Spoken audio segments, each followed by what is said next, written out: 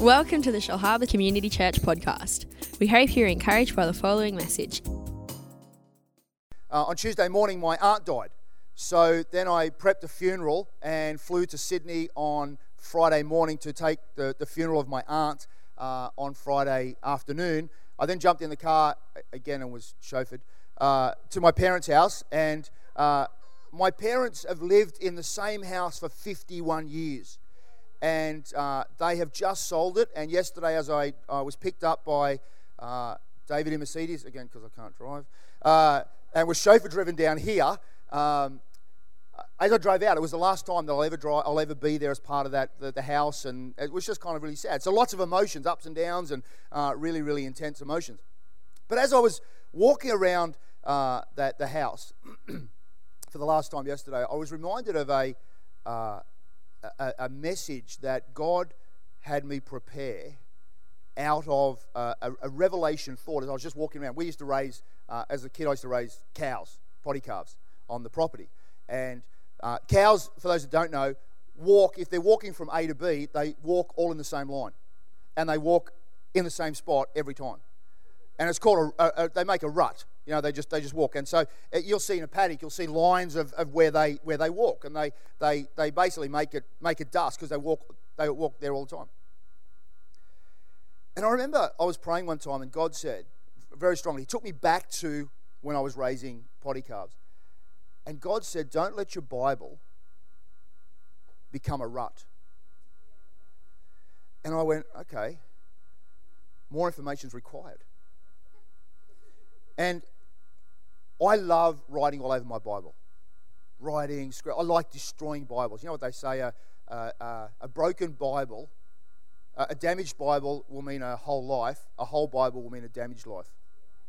And so I like wrecking Bibles. I like kind of just writing all over them and scribbling and making notes and all that kind of deal.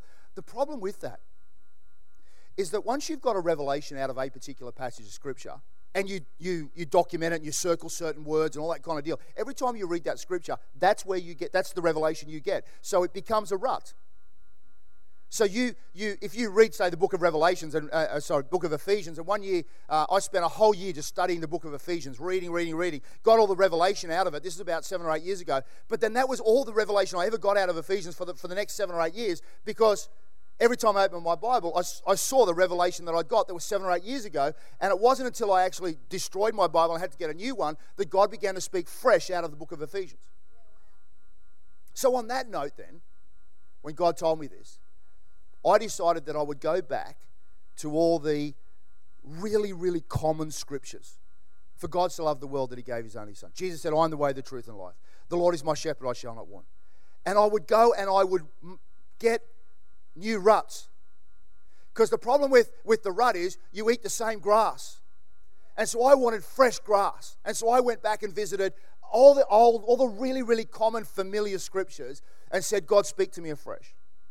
So this morning I'm going to preach out of a really, really common scripture, and that is Psalm 23. And I'm hoping to give you some fresh grass because I've got a love-hate relationship with Psalm 23. I hate the song.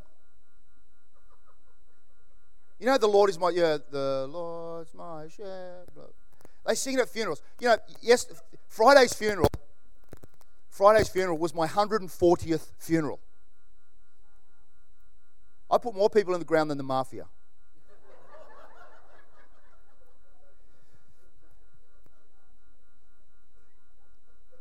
And I reckon at 138 funerals, they've sung, The Lord's My Shepherd. I hate the song. I said to my wife, when I die, if you sing The Lord's My Shepherd at my funeral, I will get out of the casket and just start to slap the sound guy around. I hate the song. Anyway, I had Amazing Grace too, just for the record, if we're going to talk about what I hate. I love Amazing Grace, but I hate the song. Why? Because you sing it so many times. It's been flogged to death. But people, every time I say, if I ever tell anyone I hate the song Amazing Grace, they feel like I've somehow, just done something really bad. I love Grace, just hate the song. Anyway, that was a bonus thought for you this morning. So let's have a look at the Lord. Look at Psalm 23. It starts out, the Lord is my shepherd. David is writing this. He's a shepherd. He's a shepherd himself. And so he is putting the attributes of the shepherd onto God and saying, well, the attributes that I get out of as a shepherd, I'm going to see that there's some godly attributes here. But he starts out and he says, the Lord. In my experience, people love Jesus as Savior, but are really uncomfortable with him as Lord. The idea of a Savior is almost cute and cuddly, little puppy. In other words, there's grace, there's mercy, there's compassion. Jesus has done everything. I don't need to do anything else. He's my Savior. It's fantastic. There's no requirements on me whatsoever. So yes, I love Jesus as my Savior, but Jesus as my Lord, suddenly there's a whole stack of requirements. Not to earn your salvation, but see, God wants to save us, but then he wants to disciple us, and he wants us to change, and he wants us to run the run of faith, the race of faith, and to mature and become mature Christians. So last time I was here, I think I mentioned the concept of vampire Christianity, where people want the blood, but they don't want to change. And I believe our churches right across the world are filled with people, particularly in the West, that are vampire Christians. I want to come to church on Sunday, tick a box, get a little bit of the blood, and the rest of the week I want to live the whatever way I want. George Barna is a research institute in America, and I don't know, I think I might have mentioned this last time I was here as well, but he did a study where he picked 28 areas of behavior that should be different between Christians and non-Christians. Consumption of alcohol, consumption of pornography, marriage breakdowns, smoking, swearing, all that kind of stuff, 28. And he did this extensive study, and he found that in 18 of the categories, there is no discernible difference between the way Christians live and the way non-Christians live. That, my friend, is alarming. And what that means is that we love Jesus as Savior, but not as Lord. David starts off and says, you know what? God is my Lord. Then he says, the Lord is my shepherd. Who owns God? I do. David was saying, the Lord is my shepherd. I own God. See, what happens is we grow up, as we're growing up, certainly for me, I borrowed God from my parents. I went to church because my parents took me to church. And then when I was a bit older, I went to church because my parents told me I had to go to church. But when I was 16, I went through a period where it was kind of like, I don't know whether this God thinks for me or not.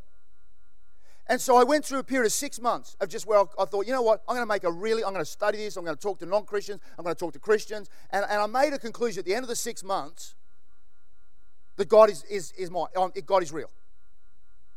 So God became my God. I stopped borrowing my parents' God, and I took ownership of God for myself. But again, I observe people all the time. They borrow their pastor's God. They borrow their spouse's God. Some people even borrow their children's God. Oh, we come to church because we want our children to go to Sunday school. Well, that's borrowing your children's God. David says, the Lord is my shepherd. We need to take ownership of God. We need to have a personal relationship with God. So the answer to the question, who owns God, I would hope you would say, I do. David goes on and says, the Lord is my shepherd. Now, a shepherd protects his sheep, guides his sheep, provides for his sheep,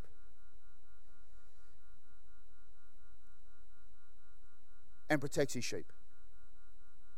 And God does the same for us. He guides us, he protects us, he corrects us, and he provides for us. He says, the Lord is my shepherd. I have everything I need. You know, sometimes I pick up the JB Hi-Fi catalogue and realise I don't have everything I need.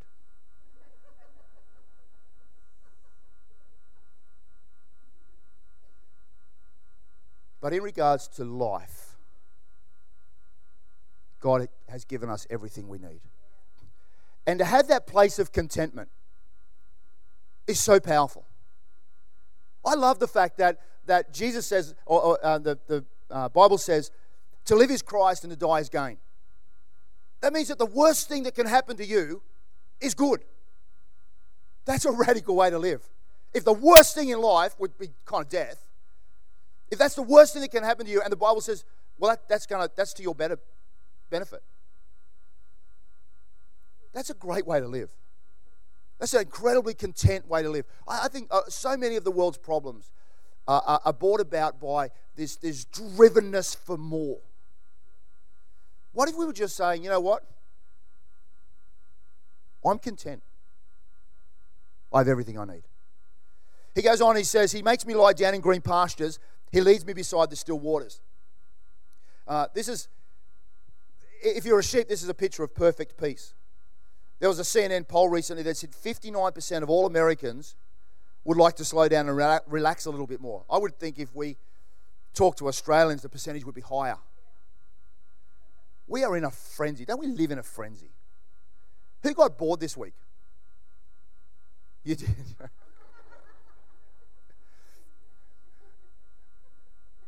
I can't remember the last time I got bored. We're in such a frenzied environment. And at times that we've got to take some time to rest, relax, and recuperate.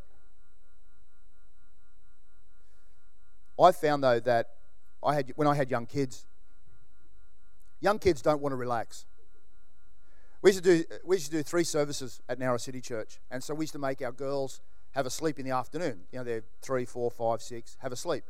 Now, you cannot get a 4-year-old to have a Sunday afternoon sleep unless you're tied to the bed or do something. You've got to, don't ring docs. But I mean, you've got to force the child to have a break, have a rest. Now that my daughter's 18, she doesn't get out of bed till midday. What's the difference? It's a maturity thing. And we at times, in the frenzy of our life, have got to understand that God is calling us to just, at times, take a step back, rest and recuperate. Jesus actually said to his disciples, come aside and rest for a while. Take a time out. And we need to submit to the directions of God in this particular area and allow him to cause us to rest. The psalm goes on and says, he restores my soul. You know, at times we get beat up in life. We do things that we feel guilty for. We get hurt that we hold grudges. We go through grief processes. But we have to allow God to restore our soul. Sometimes on my computer, you know, you open so many files up and so many windows and you've got things running in the background. My computer just goes, I'm done. Or it slows right down to the point where you want to throw it out the window. But all I do is hit the off button and hit the on button, and it comes back on, and it's happy again. It's refreshed. And God at times wants to restore our soul like that, where we've got so much going on and so much grief and grudges and hurt, and it's so noisy inside our brains and so noisy inside our hearts that we just need to allow God to restore our soul. Now in Psalm 42, David says, why are you cast down, O my soul? Now, it's an interesting term for a shepherd to use about a soul being cast down, because in the Middle East, there is such a thing as a cast down sheep. Middle Eastern sheep aren't made very well. They were potentially put together by a committee. They don't really work all that well. And the sheep, what happens is if a sheep falls over, and particularly if it gets up to its back, its legs are so spindly and little. Like don't think Australian merinos. Think more like goats, Middle Eastern sheep. And so the sheep don't have the momentum or the weight in their legs to actually throw themselves back over and get back up on their feet. The problem is when they're upside down is that their stomachs start to expand, the gases in their stomach start to expand, and so it puts pressure on their lungs and can cause them to suffocate. Additionally, crow-like birds in the Middle East will come along and eat their eyes, peck their eyes out. So it's a very dangerous position to have a cast-down sheep. But there's a process for a shepherd to actually restore a cast-down sheep. So the shepherd will go up to the sheep and lay it on its side and begin to massage its legs and start to get the blood flowing back into the legs of the sheep. After a while, and again, the shepherd apparently is very lovingly and very kind of talking nice to the sheep and reassuring it. He puts the sheep up on its legs, puts it between his legs, and just to give it some balance and allow it to, again, the blood to flow down, for it to get equilibrium. And then after a while, again, he's still patting the sheep. After a while, he lets the sheep go and it's restored. What a great picture of us when we have a cast down soul. Because there's been times where, in my life, where I felt like a sheep on its back and not able to find any way to get back up. But David is saying, he restores my soul. The Lord is my shepherd. I have everything I need. He makes me lie down in green pastures. He leads me beside the still waters. He restores my soul. It goes on and then says, he guides me in the paths of righteousness for his name's sake. Life is a series of choices. And if you choose well, your life reflects that. If you choose poorly, your life reflects that. The problem is that we are blind to the future. I don't know what's going to happen tomorrow. I've got plans and a plane, but I don't actually know what's going to happen. I'm blind to the future. Wouldn't it be great if we kind of had some sort of a bit of an insight?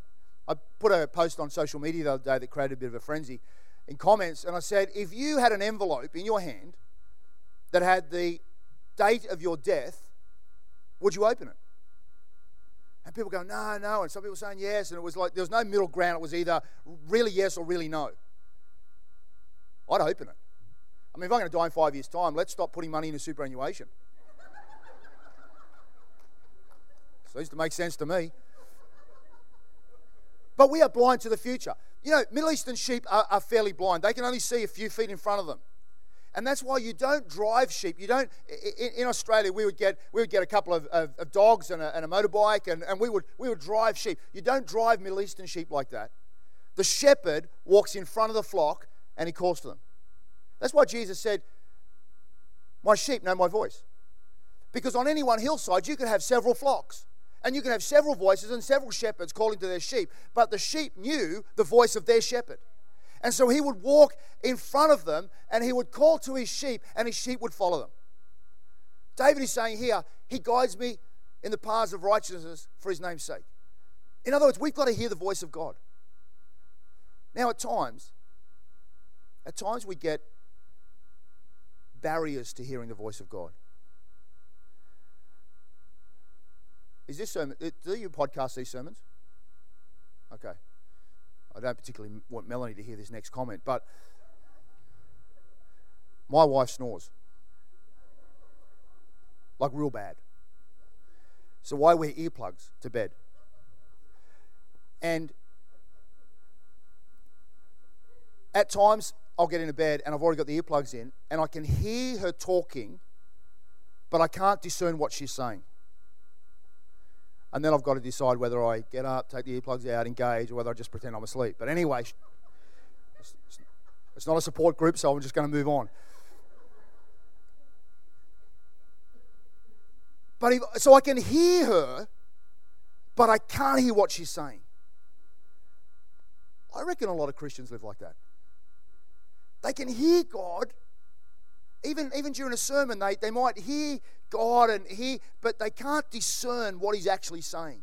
But it's time we took the spiritual earplugs out, the barriers that are causing us a blockage to hearing the voice of God, and actually start to engage more with God and say, God, what are you saying? Because we're blind to the future, but we have a guide that will call to us and will lead us and will help our decisions.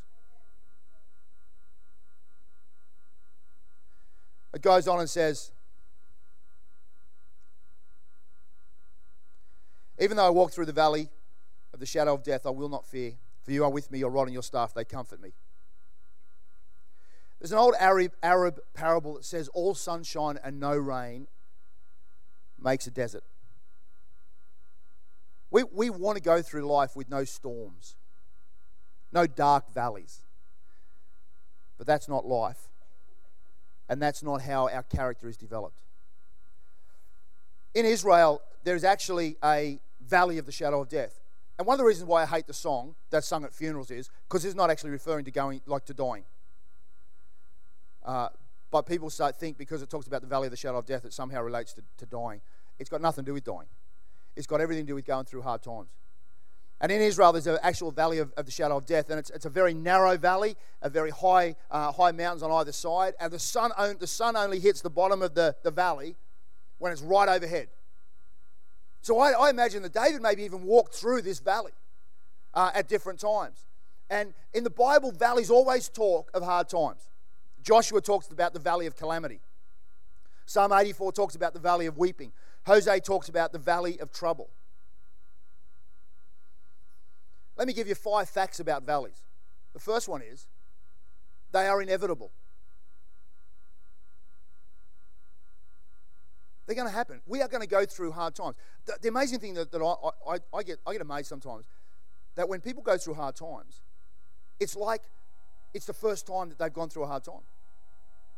I remember people at Narrow City Church, they'd come to me and they go, I'm going through a really hard time at the moment, so I'm just going to have a break from church. Wow, that seems like... So your life's sinking, but you're going to get out of the lifeboat and jump into the water. Okay. But valleys are inevitable. We are going to go through hard times. Every single one of us. I love the fact that Jesus isn't like Amway.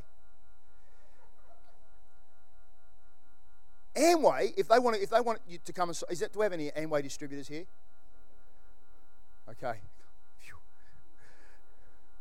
Sometimes people come up to me and they say, hey, I've got a really good investment opportunity. Would you like to come to a meeting and we're going to talk about it? I say no. Or now I'll go, is this Amway? And they say, do you really want to make more money? I go, is this Amway?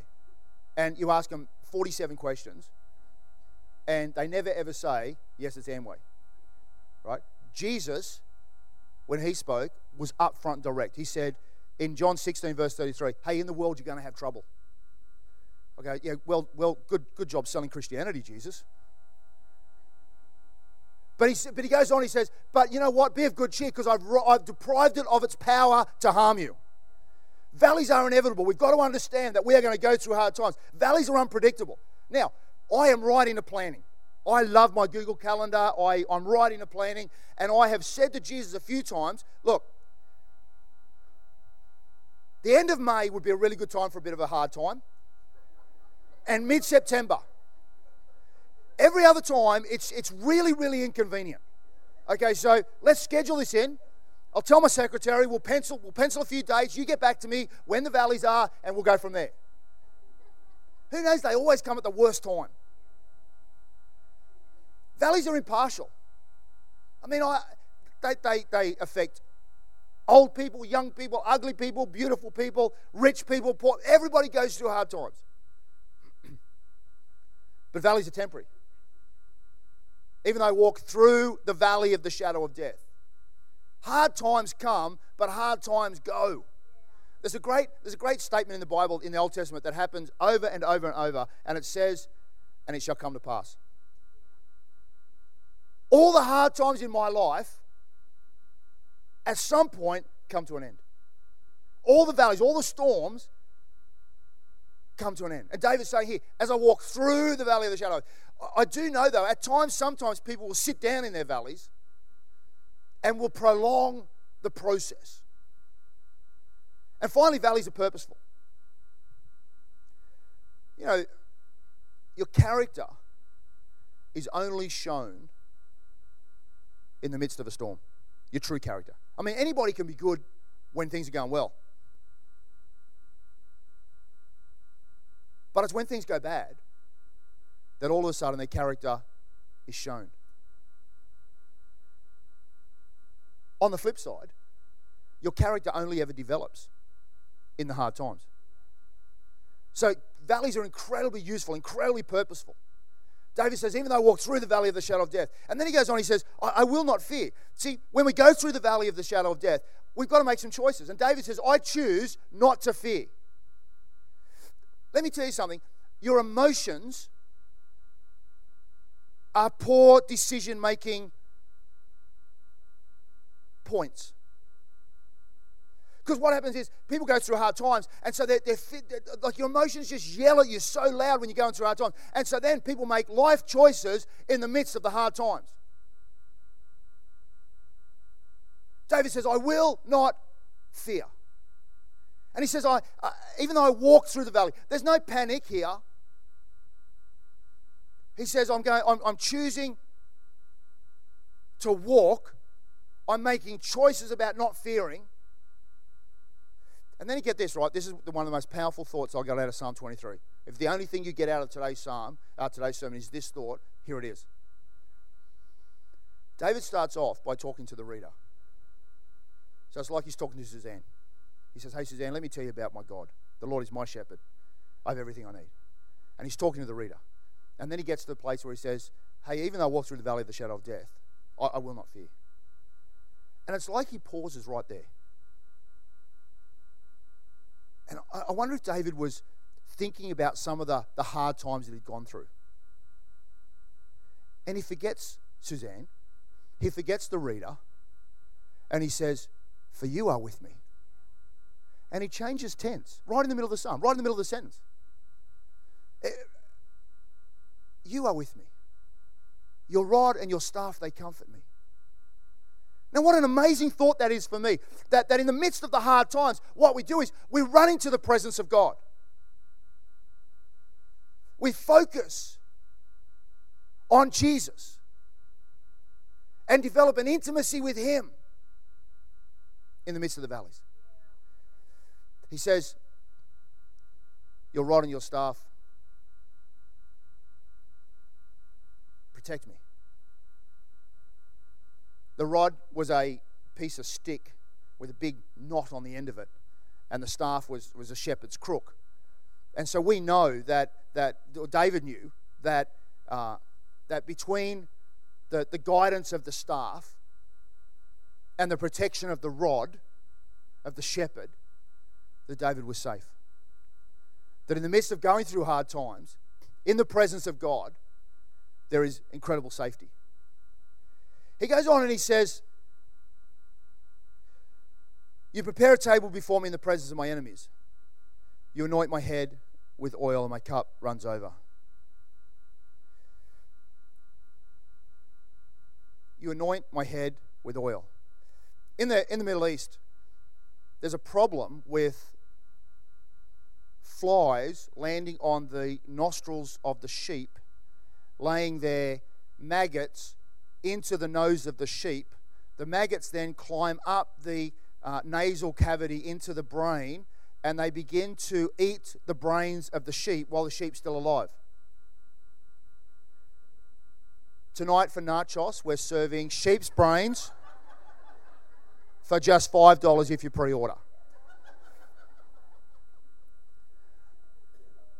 So it's not unusual to see a sheep in the Middle East banging its head on the ground because it's driven insane by the pain of having its brain eaten alive. So what the shepherds used to do was that they would get some anointing oil and some sulfur, and they would anoint the head of the sheep, and it was like the first Aerogard ever made. And it would repel the flies and protect the sheep's brain. And I look at that, I get an incredible picture. God, I want my head to be anointed because I want wrong thinking not to get into my brain. Because there's been times in my world and times in my walk with God that there's been wrong thinking in my brain, and it's caused me to make wrong decisions. It's caused me to hold grudges against people because I'm thinking wrong. And we can get negativity into our thought life. We can get inferiority. Look at the children of Israel. God had miraculously driven them out of, or taken them out of Egypt, across the wilderness for 7 days. They're on the edge of the Jordan River. They sent 12 spies, and these spies were mighty men of God, or mighty men of leadership in the children of Israel. 2 of them come back, and they say, hey, we could take this land. 10 of them said, we were like grasshoppers in their sight and in our own. In other words, they saw themselves as small, inferior, able to be stood on, no faith whatsoever. And as a result of that, maggot thinking in their brain, they walked in the wilderness for 40 years. We've got to be so careful that we don't get maggot thinking in our brain. And the way to do that is to stay under the anointing of the Holy Ghost. Come on, Holy Spirit. Anoint my head with oil. And then my cup overflows. The picture of in the Middle East, nothing overflows in the Middle East. So an overflowing cup is a picture of blessing, of supply. And I want my cup to overflow. Overflow with provision, overflow with joy, overflow with happiness, overflow with influence. But I think the two are linked. If we have wrong thinking, that will deprive us of so much of the blessing of God. And as the musos come back up, the last one is, surely goodness and mercy will follow me all the days of my life, and I will dwell in the house of the Lord forever. That means that as David goes through the valley of the shadow of death, goodness and mercy are following him. Now, there's been times I've gone through, goodness and mercy doesn't stop the crisis, but it follows the crisis. Different times I've gone through hard times, and at times I've kind of said, well, where are you, God? But then I stand back and I look and I see goodness and mercy coming out of the crisis. So we've got to look for the goodness and mercy. Because David says, goodness and mercy is going to follow. Everywhere I go, goodness and mercy is going to come. Wouldn't that be an amazing thing that as Christians, everywhere we went, goodness and mercy followed us? That we left a trail of goodness and mercy all through our life, all through our day. We left a trail of goodness and mercy. Let's pray. Father, we thank you, Lord, for Psalm 23. Father, we thank you, Lord, for the anointing of the Holy Spirit. Lord, that anoints our head with oil. Lord, that guides us, protects us.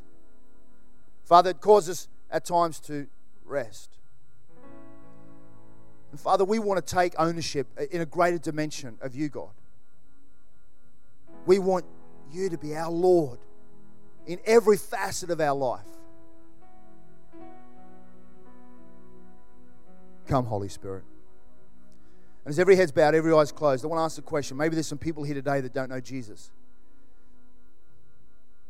I want to tell you, to do life without Christ is an incredible tragedy, I think. To do death without Christ, it's unimaginable horror. Jesus makes all the difference. If there's anybody here right now that would like me to pray for them, I'm not going to embarrass you. I just want to know who I'm praying for. If you just raise your hand and say, Peter, pray for me. I'd love for you to introduce me to Jesus. Is there anybody here this morning that would raise their hand and say, Peter, pray for me? Awesome. Fantastic. Anybody else? Awesome. Anybody else? That's two. Two ladies right now are having their eternal destiny changed. Anybody else? Another hand. Thank you. That's three. That's awesome. 4, 5. Awesome.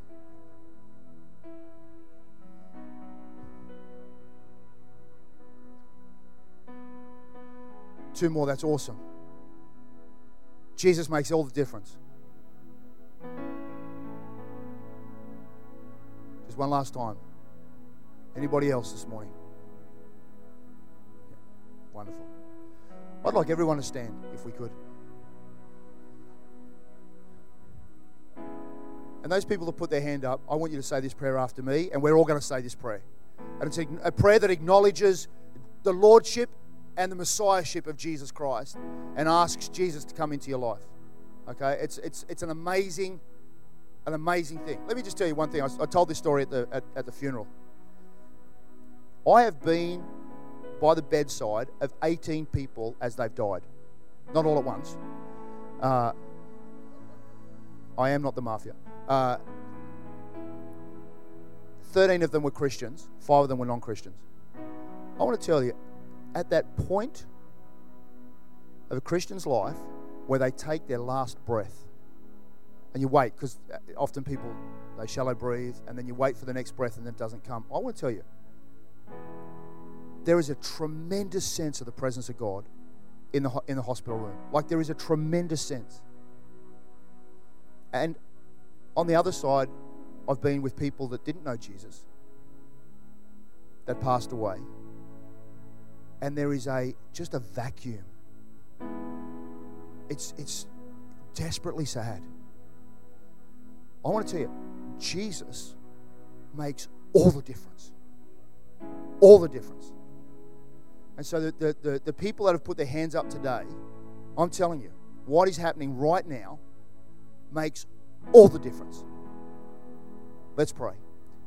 Dear Lord Jesus, I acknowledge the work of the cross, that you died for my sin. Today, Jesus, I ask you to come into my life. Forgive my sin. Take away my past. Make all things new. I commit today, Jesus, to following you as Lord and Savior for all my life. In Jesus' name, amen. Father, I pray, Lord, for these 7 people today. And God, I ask you, Lord, that today as they have taken this incredible step, Lord, that they'll never look back. But God, that there will be a passion, Lord, that they will remember Psalm 23 fondly. The Lord is my shepherd. I'm going to take passionately hold of Jesus Christ, and I'm going to serve him for the rest of my life. Father, I pray, Lord, that we will welcome these people into heaven, Lord, in the future. And God, I ask you to bless them indeed. Lord, let goodness and mercy follow them, Father, all the days of their life. In Jesus' name, amen. Come on, let's put our hands together. That's awesome.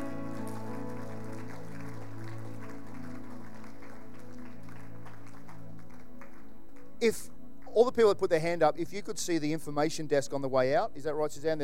We give you a Bible or give you some information on Christianity, and one of the first things you need to do though is join a church. And I can't think of any better church right now than this one. It's a great church, great leadership, and so I really encourage you to do that. Come on, let's sing something powerfully fast.